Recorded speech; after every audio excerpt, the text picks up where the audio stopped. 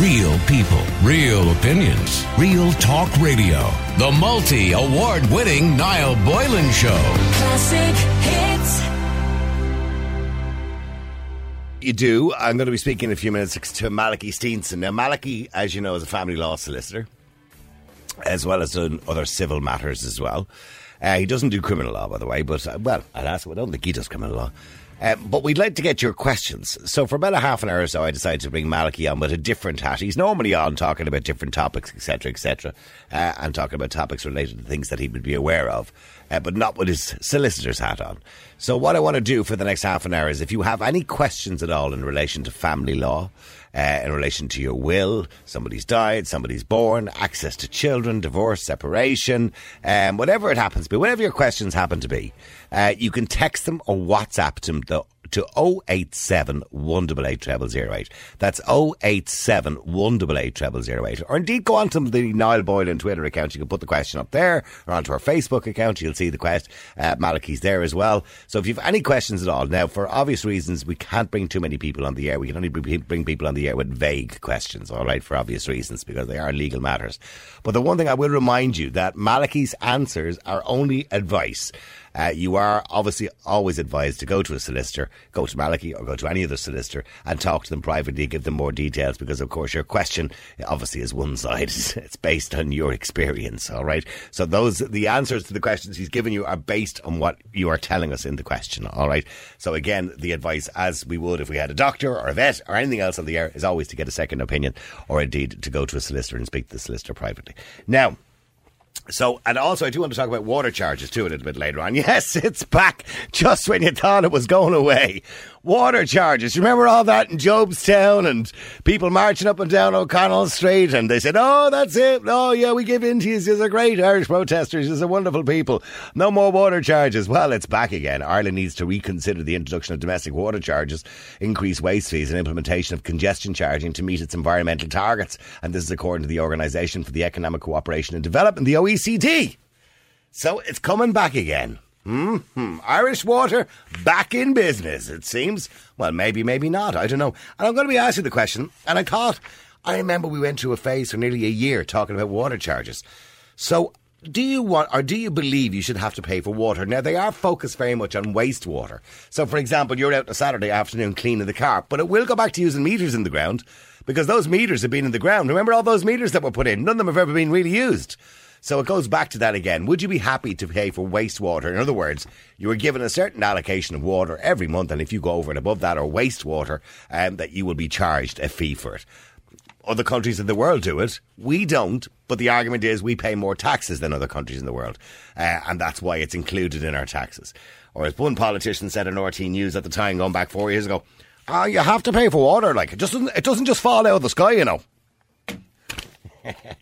It does fall out of the sky, doesn't it? We have to treat it, obviously. All right, we'll do that a little bit later on, by the way. Would you be happy to pay? Well, nobody's happy to pay things, by the way. But do you believe it's fair that you have to pay for wastewater? Let me know what you think. Now, back to the question. So if you have any questions at all on a legal matter in relation to civil law, family law, in relation to wills, death, births, access to children, separation, divorce, whatever it happens to be, custody of children, please text in your question. Make it reasonably brief, but give us as much information as you can in a very short message. And you can text or WhatsApp it to 087 188 0008. And joining me on the line is family law solicitor Malachy Steenson. Malachy, good evening to you. Good evening, Niall. Are you looking forward to protesting for water again? Well, I thought we'd moved on from that one, but sure. there you go. Well, Malachy, look, I have you on with a different hat tonight, with your legal hat on. Firstly, I just throw out this question I'm sure everyone wants to know the answer to. When it comes to court cases at the moment, you know, family matters, access to children, divorce, separation, and all these matters, how are they getting on in the courts? Have the courts been closed? Have they been open?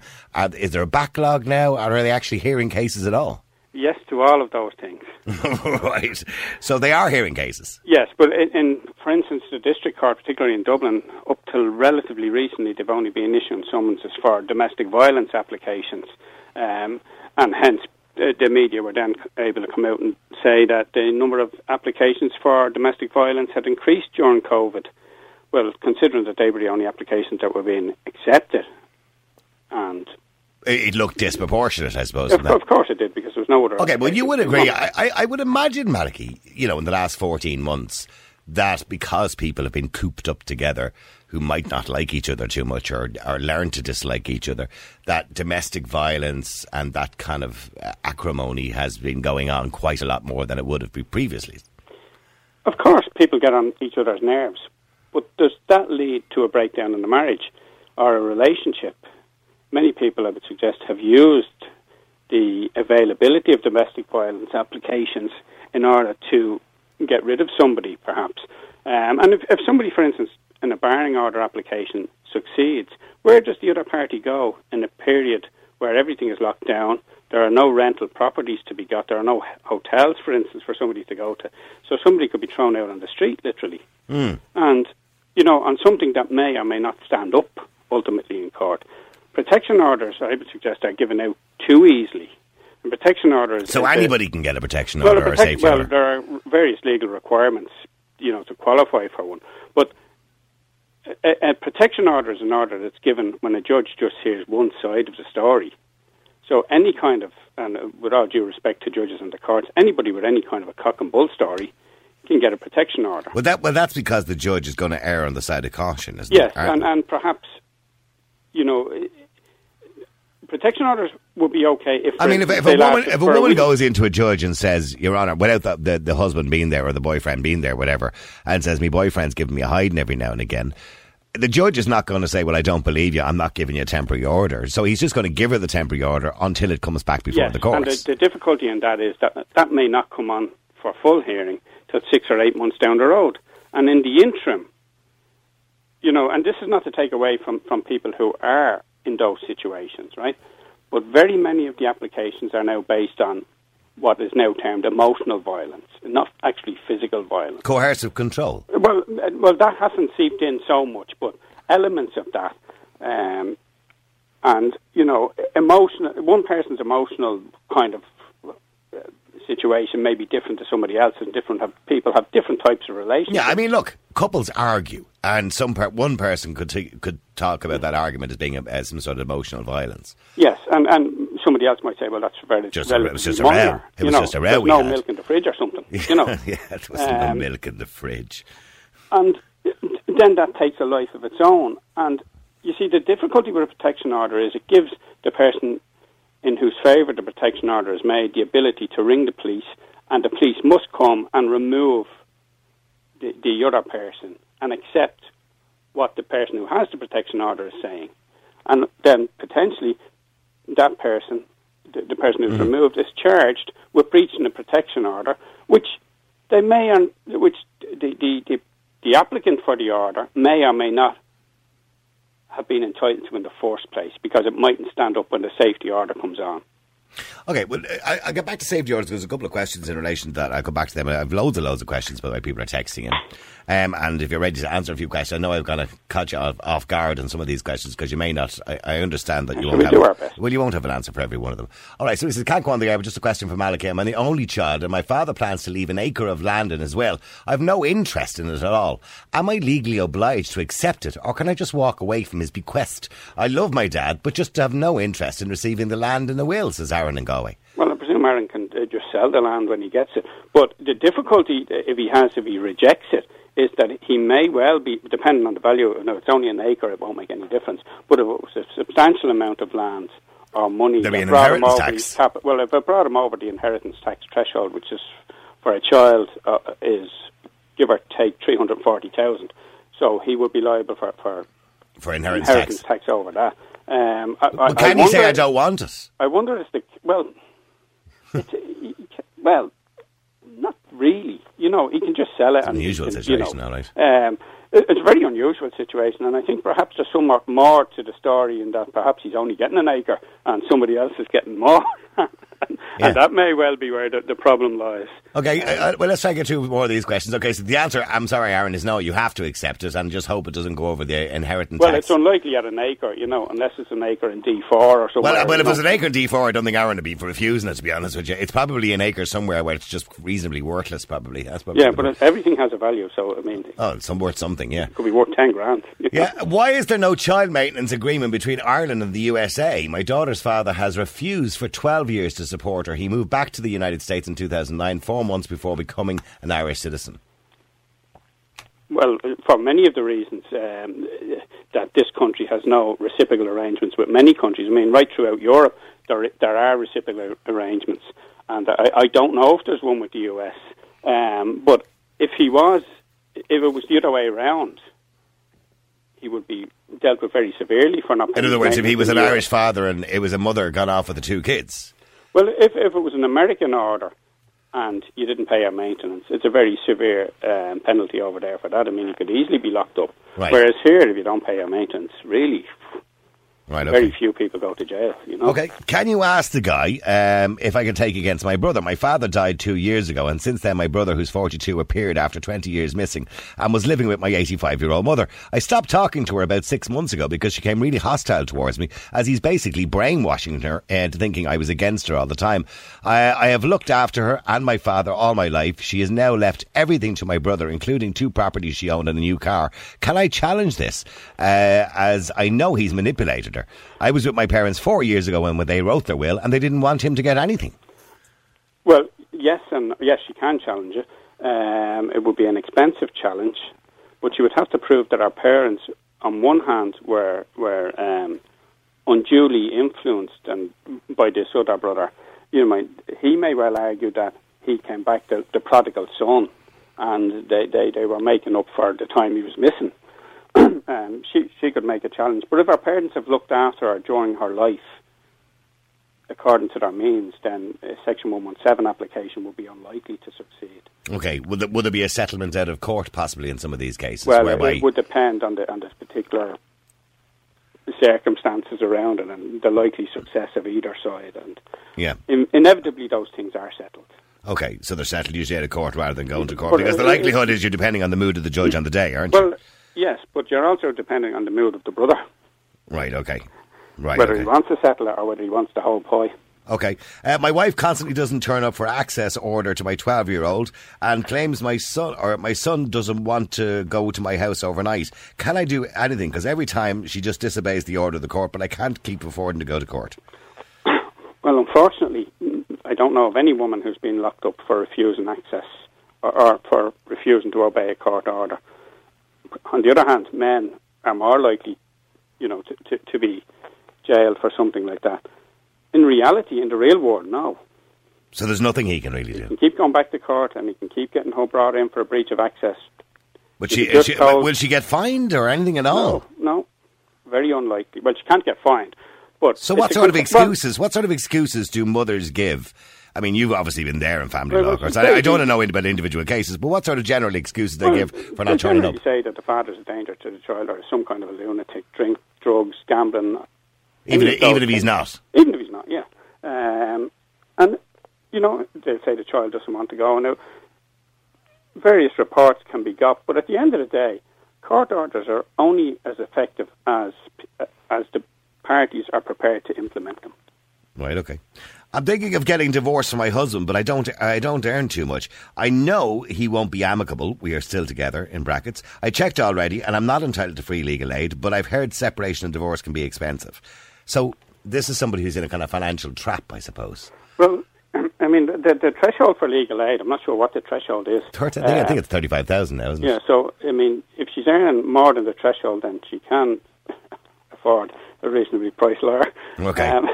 But the reality is... Well, that depends on how amicable the divorce is. And what people need to remember is that the more they fight, the higher the bill. Yeah. Because you're paying for people's time. Yeah, but isn't the problem that if you've got 2 people in a divorce and one is getting free legal aid and constantly bringing the other one back and forward to court, well, that's a bit unfair, exactly. That whole system, isn't it? Yes, but at the end of the day, what the person on legal aid doesn't realise is that if there's a financial payment to them, say from the sale of the house, that the legal aid board will take a substantial chunk out of that. I've always been confused about free legal aid in this country. Is it actually free? It depends. You see, there's law in this country really is only fair to those who have plenty of money and can afford it, and those who have no money and can't afford it. Right, so if I get free legal aid, but if I get free legal aid and I have no money at the end of the case, and let's say 2 years down the road I get a really good job, does that bill hang over me? Is it like a judgment on me or something? No, and there's an argument that it should. Okay. I don't think anybody, I mean, there's certainly an abuse of the system, and I think that, well, if people get a service for free, then they don't value it. This is why the big firms charge huge premiums for even talking to you.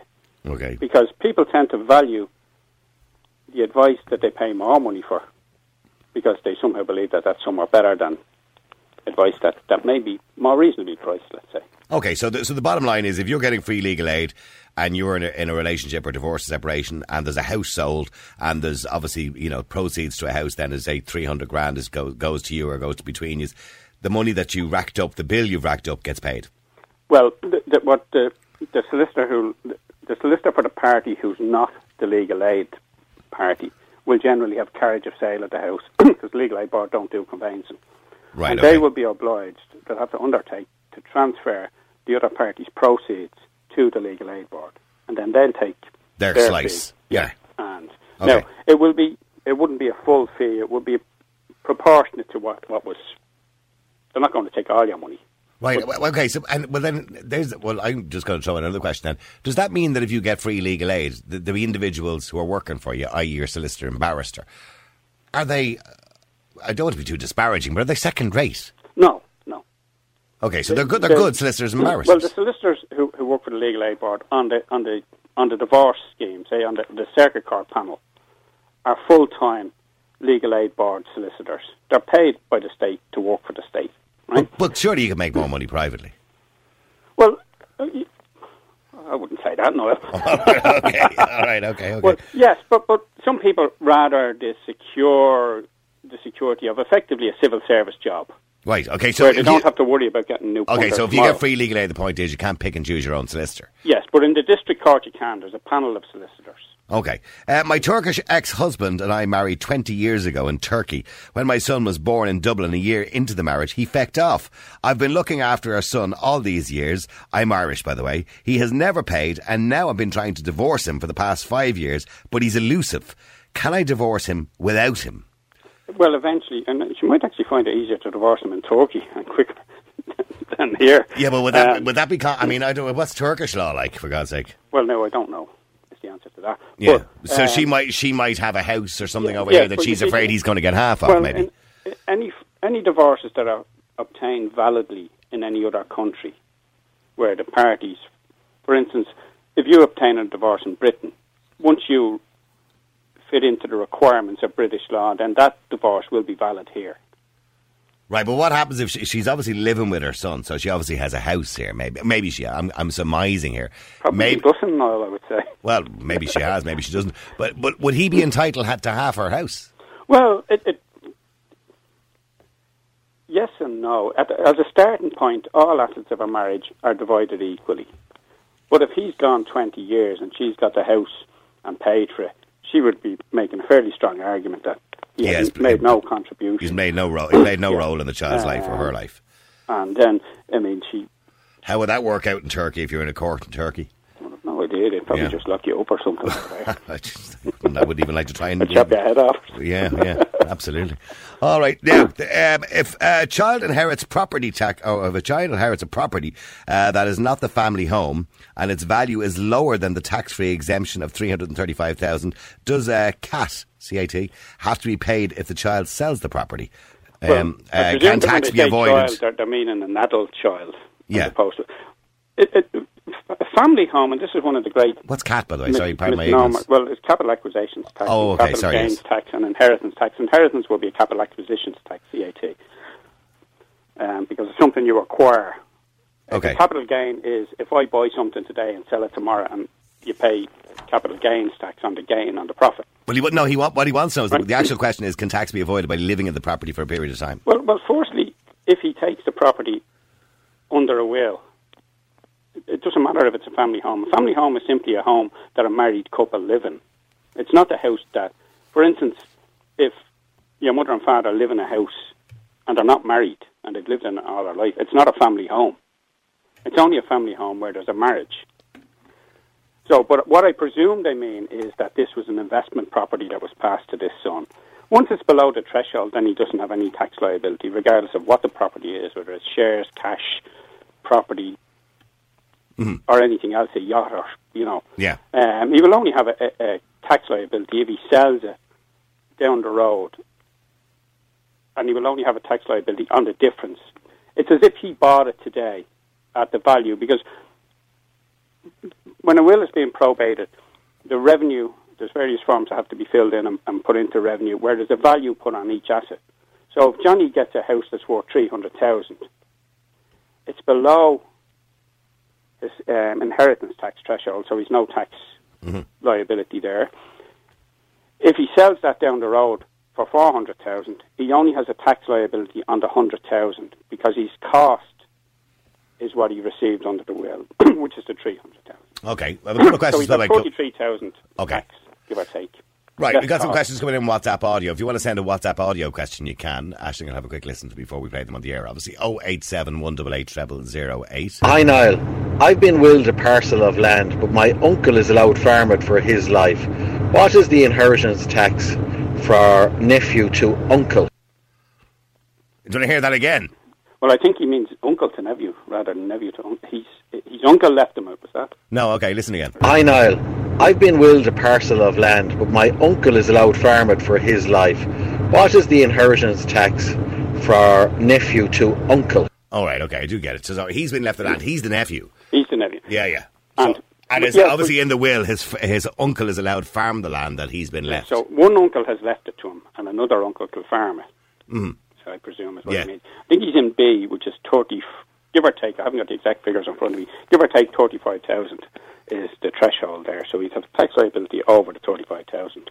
Right. Okay. So, and even though somebody else is farming the land and making profits, well, that would be dealt with in the value of the land, and that there's a complicated tax calculation for that, which you would need his accountant to do, or somebody to actually sit down and do, because depending on the age of the uncle who's going to farm the land, because it's effectively like a right of residence. It does seem to be complicated. With respect to our caller, it does seem to be complicated when you might have to sit down with a solicitor and an accountant to work and out. I'm sure the solicitor's dealing with it would be well able to advise him on the particular. Right, okay. Somebody says, how do you prove you've been living apart for divorce when I can't afford to move out and still live with my ex-partner, even though we live separate lives? We are still parents to our 2 children, but we are not separated yet either, as I thought I could do them both together. Obviously, divorce and separation together. So how do you prove? Because the law states you must be living apart. I think she's taking that literally. Yes, but living apart doesn't mean that you don't live in the same house. Living apart means that the marriage has ended. So what's the calculation? There was a definition of that years ago, that if they don't wash your clothes or make your dinner or something like that, wasn't it? Means in reality, if both parties come into court or swear in their proceedings, accept that they've been living apart for the past 2 years, as it is now under the new legislation, then there's nobody going to look behind that. Okay, so they take your honesty. It's an affidavit. Well, you're swearing up to it, and you're telling the court that you're separated for the past 2 years. So you could invariably only be 1 year apart and just tell the court you're 2 years apart. Obviously, Niall, I couldn't answer that question. Okay, all right, fair enough. I had my divorce case delayed twice due to COVID, and I'm due back in court in July. Can I claim any losses that I've incurred in the past 13 months for the delay so far? Well, I'm sure the person's solicitor will advise them to do an updated affidavit of means, which will cover any. Which would bring their financial situation up to the current time. And I suppose they're lucky that it's only been adjourned twice, and they're in July. Yeah, but in saying that, I think what the point they're trying to make is, obviously it's cost them more money because they didn't get divorced. In other words, can they sue the state, I think is the point. It's the question, isn't it? For any losses. Well, that would be an interesting question as we move through the next year, whether people take that position. And I'm sure that there will be many challenges against the state from business interests in that. Whether there are some from this in relation to divorces, be an interesting question. Yeah, okay, there's a question here about lockdowns, but Malachy is not an expert on lockdowns and human rights. He's not a human rights lawyer, because this guy actually said a question for Perry Mason while you have him on the air there.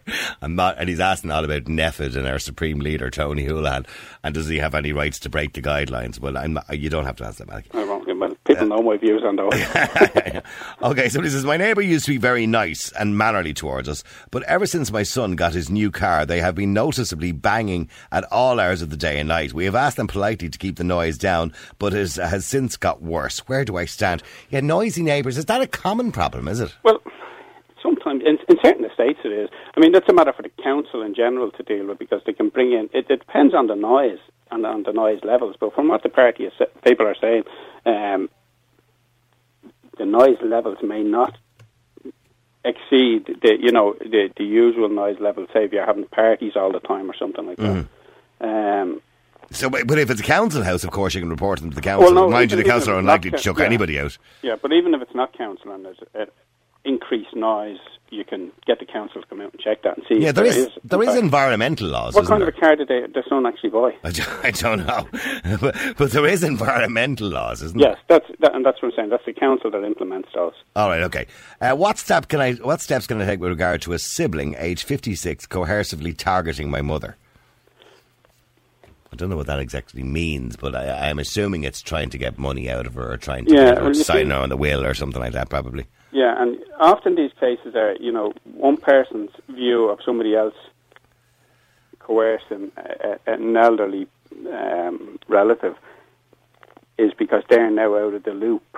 And you need to be, if the mother is not, or the presume it's the mother they're talking about, is not able to deal with her own affairs, then in the absence of an enduring power of attorney being in place, then she can get the woman made award of court, or she can apply for that. But that would imply that the mother's not of sound mind. Yes, or that she's certainly been manipulated, and it's a very high threshold. Right. So if you believe the mother is very old and an easy target, you could make your own mother award of court.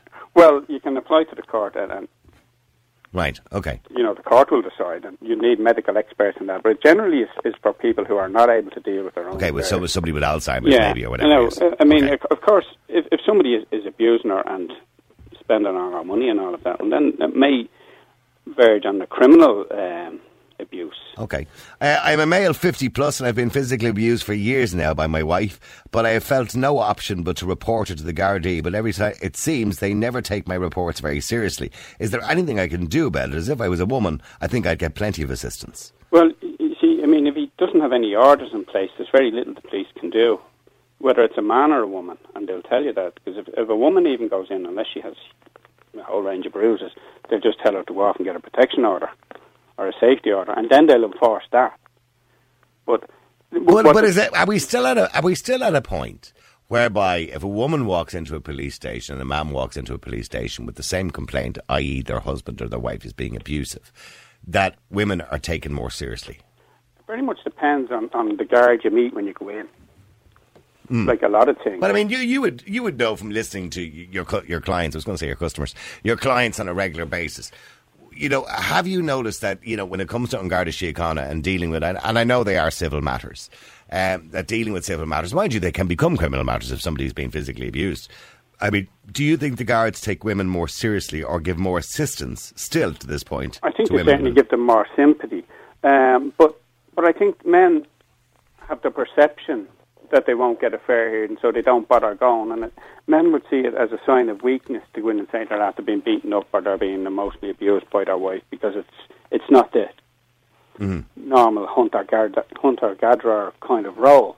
But anybody who's in any of those situations, they need to get a protection order and ultimately a safety order, which the guards will then enforce regardless of which party holds the order. And what happens? So you have a safety order, and okay, so it doesn't mean your wife or your husband is going to get kicked out of the house. But then as soon as they under a safety order, let's say they walk in and they even start raising their voice at you. Yeah, you can ring the police and the police will come and remove them. remove them. And what happens? What, they just get removed and charged? Well, depending on the severity of it, there seems to be an increasing amount of people being charged because these are nobody else to charge with things during lockdown because crime dropped. In general, there was no burglaries, for instance. There was nobody to arrest for that, so they seem to be concentrating on prosecuting people for breaching protection orders and safety orders in cases that normally wouldn't amount to much. You know, somebody sending text messages or something like that, and they end up then with a criminal conviction for something that the state has decided to prosecute because they've nothing else to do. Okay, what about... my solicitor hasn't returned my calls after my Barney with her last week. Okay, so they obviously had a row with their solicitor.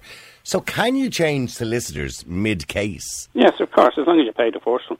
Right, okay. So what happens if you've had a Barney with the solicitor? The solicitor obviously still has to be professional about it, don't they? Yes. I'm sure it didn't just have a Barney. They may have had a disagreement and... Right. You know, she should contact the solicitor and, you know, discharge her costs so far and move somewhere else. If that's or try and resolve the issue. Okay, I have an extremely difficult... Because often that people think they have a Barney when the solicitor is actually trying to tell them the reality of the situation, and they don't want to accept the reality.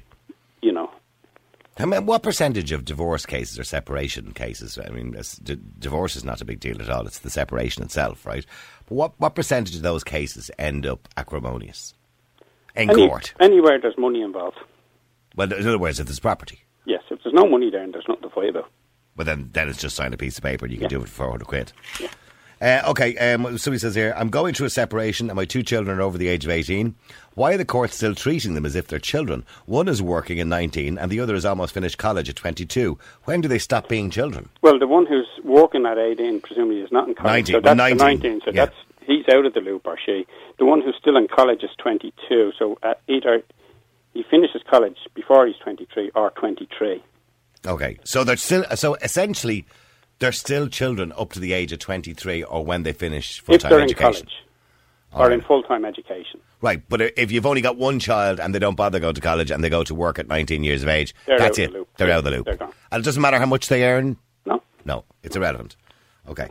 We'll see. I'm thinking of getting... Oh, I had that one already.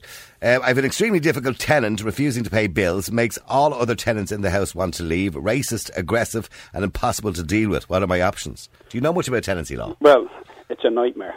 Okay. And what I see is that most accidental landlords, for instance, people who mortgage their house to buy another house during the Celtic Tiger to use as their pension fund when the mortgage will be paid off, are getting a raw deal and they're getting out of the business. If you have... It's almost impossible to get a tenant out who doesn't want to go. If that tenant stops paying that landlord the rent, it'll probably be 3 years by the time he gets him out. Depending on the court cases and everything. Well, yeah, because it'll go through the PRTB. It'll end up in court. It'll end up in the circuit court whenever. It'll get adjourned and dragged on. And eventually, you know... Well, in the interim, I'm assuming there'll be eviction orders sent out and stuff like that, but they'll be all ignored. You might as well put them in the bin. Right, okay. You know, and that's the problem. That's why all of your listeners there who have mortgages are paying 2% above everybody else in Europe, because banks and landlords can't repossess properties because the system won't allow it, and all the begrudgers and the do-gooders out there will be up in arms. Okay, I'm in my 30s and I'm currently thinking of starting a will, but I have no idea how to go about it. My 30s is quite young, but however, it's a good idea. Maybe you're a sensible person. People get run over by buses. And according to NEFIT last year, there was going to be 120,000 of those people dead by this time. Oh, okay, well, they got that wrong. What are the first steps? Contact your solicitor. Right, okay. Can you do a will up yourself? There's wills online, and I know you don't want to be telling people that, but there's templates online. Can you do a will up yourself and then just get your solicitor? Can I just write a letter tonight, for example? Does it have to be done in some sort of legal manner? Can I just write a letter, when I die, I want to leave this to this, this to this, this to this, this to this, this to this, and then just go and get a solicitor to sign it? Well, there are requirements for a will to be valid. And obviously, if I start telling you them now, people will start doing their own wills. I'll be doing myself out of business. But there are certain requirements. Wait, is that a big part of your business, Malachy? Is it wills? Well, it's significant enough part, yeah, and probate would be, a significant enough part. All property goes to probate no, now, doesn't it? Well, you see... Even if there is a will, it goes to probate, doesn't it? Well, once there's a will, it goes to probate. If there's no will and you have some assets, it goes into administration, which is still in the probate office, but it's administration. Mm-hmm. Probate is just the High Court saying that this will is valid and that the executors are now entitled to deal with the assets and call them in, sell the house or whatever, and empty the bank accounts and distribute the money to pay off the bills and distribute the money to the beneficiaries. Yeah. But people need, if you make a will and you get married, then your will is gone. You need to make a new will after you get married. Because marriage brings in the Succession Act and people who are married are entitled. For instance, you can't rule your wife out of your will. So how much, so let's say, going back to one of the questions here, I'm trying to make it relevant to one of the questions. Let's say you're going through a separation. I'll probably give you the answer without the question. So if you're going through a separation divorce and you have to obviously leave your wife something in your will because she's still technically your wife, and although it can take 3 or 4 years to get divorced in Ireland, she's still technically your wife. But do you have to leave? Is it half? Well, after divorce, in any divorce decree, there would be a waiver of Succession Act rights. So whether you make a will after your divorce or not, your wife is gone. You've no spouse, right? Right. Now, if you die today being married. Yeah. If your wife has children, which is she's entitled to 2/3 of your estate, and the other third go to your children. Right. And that's whether you leave a will or not. Right, and right. You can decide where the other third goes. Yes. Now, most people, most married couples, will leave everything to the wife or to the husband, and then after the second one dies, it goes to the kids. Now, when you say kids, provided kids are of the definition of the word kids. So if they're over 23, they're not kids. We're talking in general about adult children, because most people don't die till their children are adults. Yeah. If you were younger and making a will, you would have to allow for guardians for your younger children and that, so it's slightly more complicated. But right, okay, no, it's okay. Hi, now, please, can you ask? I have a judicial separation. Hold on, say here. Last 6 years, all is agreed and divided and accessibly agreed with kids. Can't she come back again for more? Have full and final settlement signed and signed out of pension. How do I stand as I've worked my way through this and built up my own company? Can she go into company assets? I get the general gist. Okay, so he hasn't got. I'm assuming he hasn't got a divorce, but he hasn't got a divorce. He's a judicial separation. So a judicial separation. The only difference between a divorce and a judicial separation is a divorce gives you the right to make the same mistake again, and it deals with. Is that the only difference? Well, it deals with the pension because pensions most pensions would allow for a spousal benefit. If you're only judicially separated, you still have a spouse legally, right? You still have a wife. So she's still a beneficiary under your pension. So you need to get a pension adjustment order, which can only be done ultimately in a divorce. Now, right, okay. And the other part of the question was, can she come back for the second bite of the cherry? Yeah. In reality, yes. And even after divorce, yes, she can. But in Ireland we have a very different law when it comes to divorce and separation, whereby a wife or husband you've separated from can come back if you've, say, won the lottery or you've done really well in life after you've got divorced.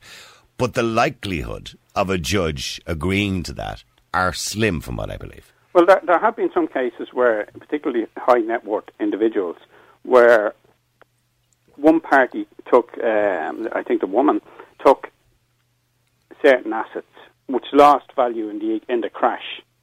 The husband had different assets which gained in value, and she was able to come back. He had made better investments than her, and she was able to come back in and get another. I can't remember what figure, but she got a substantial chunk of money on the second. Do you think that's fair? No. And why do we still have that in family law in this country? Because surely two people get divorced.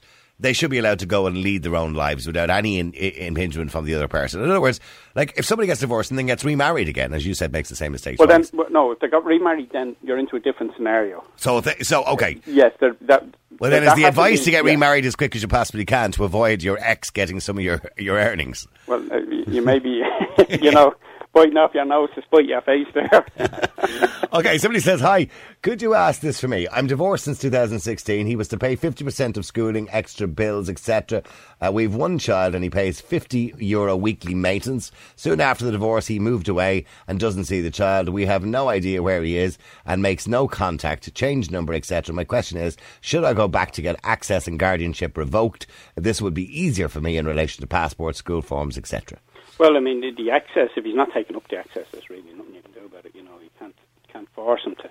And there's not really any point in spending money going to court to change that. In terms of the passport, if he can't be found and the children are still children, an application to the district court will suspend with his... the necessity to get him to sign, yeah. Because there's no judge that I've come across that will refuse a child a passport or a holiday. Right, okay. So she can go and get the passport. So it's just a case of going down to your local district clerk's office. And our difficulty in trying to bring any applications against him in relation to maintenance, that is if she can't find him. And surely somebody knows where he is, Yeah. Because there's always somebody that knows. Yeah, I mean, look, I could read out questions here all day long or all night long. There's any amount of them, Malachy. I mean, family law is extremely complicated. Is Irish family law, by the way, in general, is it any better than any other country? Is it any worse than any other country? Is it an antiquated system? We hear people all the time. I actually put a poll there on Twitter a while ago saying, do you believe that family law favours women or men? And the majority of people believe it favours women. And it probably does. It needs to be totally updated. We need to get out of an adversarial system. And because Irish law in general is adversarial and family law proceedings are adversarial, and that means the husband has to go in and fight against the wife. Mm-hmm. And a lot of issues are brought up in divorces and judicial separations and in all kinds of family law proceedings that really have nothing... They're not relevant. ...to do. Like, for instance, in a divorce, it is of no interest to a judge or anybody else involved in the proceedings if one party went off with somebody else or whatever happened in the marriage, because once it's accepted that it's broke and it can't be fixed... And, of course, the Irish system is a no-blame system. Well... yeah, well, a lot of people wouldn't agree with that, by the way. A lot of people do believe there should be blame attached, i.e. if you're the one who wants to break the contract of marriage, you're the one who should walk away probably with nothing. Yes, but unfortunately the contract of marriage, which is signed when you get married, doesn't really have any terms and conditions other than that you sleep with the other party. And that's and once that's done, then it's not avoidable. But is infidelity not a legal term? Not anymore. No, it's not really. But, I mean, it is still in some countries. I mean, if you were, say, in California and you get divorced and you have an unfaithful partner, they aren't getting very little. The judge will see them in a very dim light. Yeah, but is that fair either? If it's... Well, it is really, isn't it? I mean, because if you're in a marriage and you're putting everything into it, the other person is, going around with half the neighbourhood, and you find out about it or whatever it is and you're getting divorced. Yeah, but invariably you find in California the person who's putting it all in, as in money-wise, is also the person who's gone off and done that. Probably. Okay, so do you think the system... When was, by the way, the family law as it stands now, when was that system actually put into Well, law? It's evolved over the years, and divorce only came here in 1996, and the legislation has continued to evolve. I mean, the 2 years reduction only came in the last referendum. Mm-hmm. After that, in fact. Yeah. But we need to move away from a court system. We need to move much more towards mediation, and that everything is agreed, in the best way that it can, and that we have to reduce the amount of friction and the amount of costs. And people need to... You're doing yourself out of work here, Malachy. Well, yeah, but I think you're talking yourself out of a job. Yeah, and I think that these families are horrendous. Yeah. And there be a certain level of fees, but some of it is totally unjustified. Mm. In many cases, it shouldn't relate to the value of the assets. There's a sense that the more money that's there, the more money that practitioners are entitled to. Yeah. When, that really has little to do... It's still the same job. Yeah, you're still doing the same job. Obviously, if there's a lot of properties and businesses and that, there's a lot more work to deal with the actual financial side of it. But for your normal Joe Soap, there's only one house, one bank account. Yeah. You know, and it's relatively straightforward. And half a pension. You know, and you see, if we had, and particularly as we move now towards second and third marriages and later marriages in life, where people have some assets, that we should be accepting effectively prenuptial. So we should be widening the contract of marriage. Well, I think prenuptials in the second and third marriage, where you've already had children, and, you know, they're growing up and you're most likely not going to have any more, because obviously children will change that agreement, because when you sign a prenup and you don't have children, if children come into it, they have to be provided for. Well, that's, yes. Of course. There has to be a certain level of people holding... If for instance, two people separate, get divorced at 50, and they both have some assets, say they both end up with a house each, and then they move on to another marriage, to people with a house each as well. So... just to take that in terms of, you know, where society might be at. So now you have 4 houses amongst 4 people. When those marriages break down again, if they break down again, shouldn't those people be able to walk away with their houses? Yeah, somebody says here, by the way, I won't be getting married after listening to Malachy for the last half an hour. Too much hassle, says John. Too much hassle to get out. It's the easiest thing to get into. Yeah, walk down the aisle. Well, listen, Malachy, thank you very much indeed for taking the questions tonight. I know I put you on the spot with 1 or 2 of them. I didn't expect you to know all the answers, but there you go. And any advice, by the way, that was given on the show tonight, once again, please do get a second opinion, or indeed go to Malachy in person or your own solicitor in person and give them all the details, because obviously we're only hearing one side of the question, so to speak. Malachy Steenson, thank you very much indeed. I appreciate it. And by the way, if you want any more information, or you want any more information in relation to what Malachy was talking, what I'll do is, if you go to my Twitter account or a Facebook page there, we'll put a link up to Malachy's practice there, and you can contact him yourself, all right? But I'd rather not give out too much information. There's other questions that come in, by the way. I couldn't read out all of them, because some of them contained very personal details and names and stuff like that, and on the fly it's very difficult to change them as I'm reading them. So unfortunately I couldn't read out every single question, but thank you to the hundreds of questions that came in, and I will get Malachy. Somebody said, will you please get him on again? It was fascinating to listen to. Somebody said that was absolutely fascinating to listen to that. His knowledge is amazing. He does know a lot about it. He's been working on it for quite some number of years. He does know a lot about family law. Real people, real opinions, real talk radio. The multi-award-winning Niall Boylan Show. Classic hit.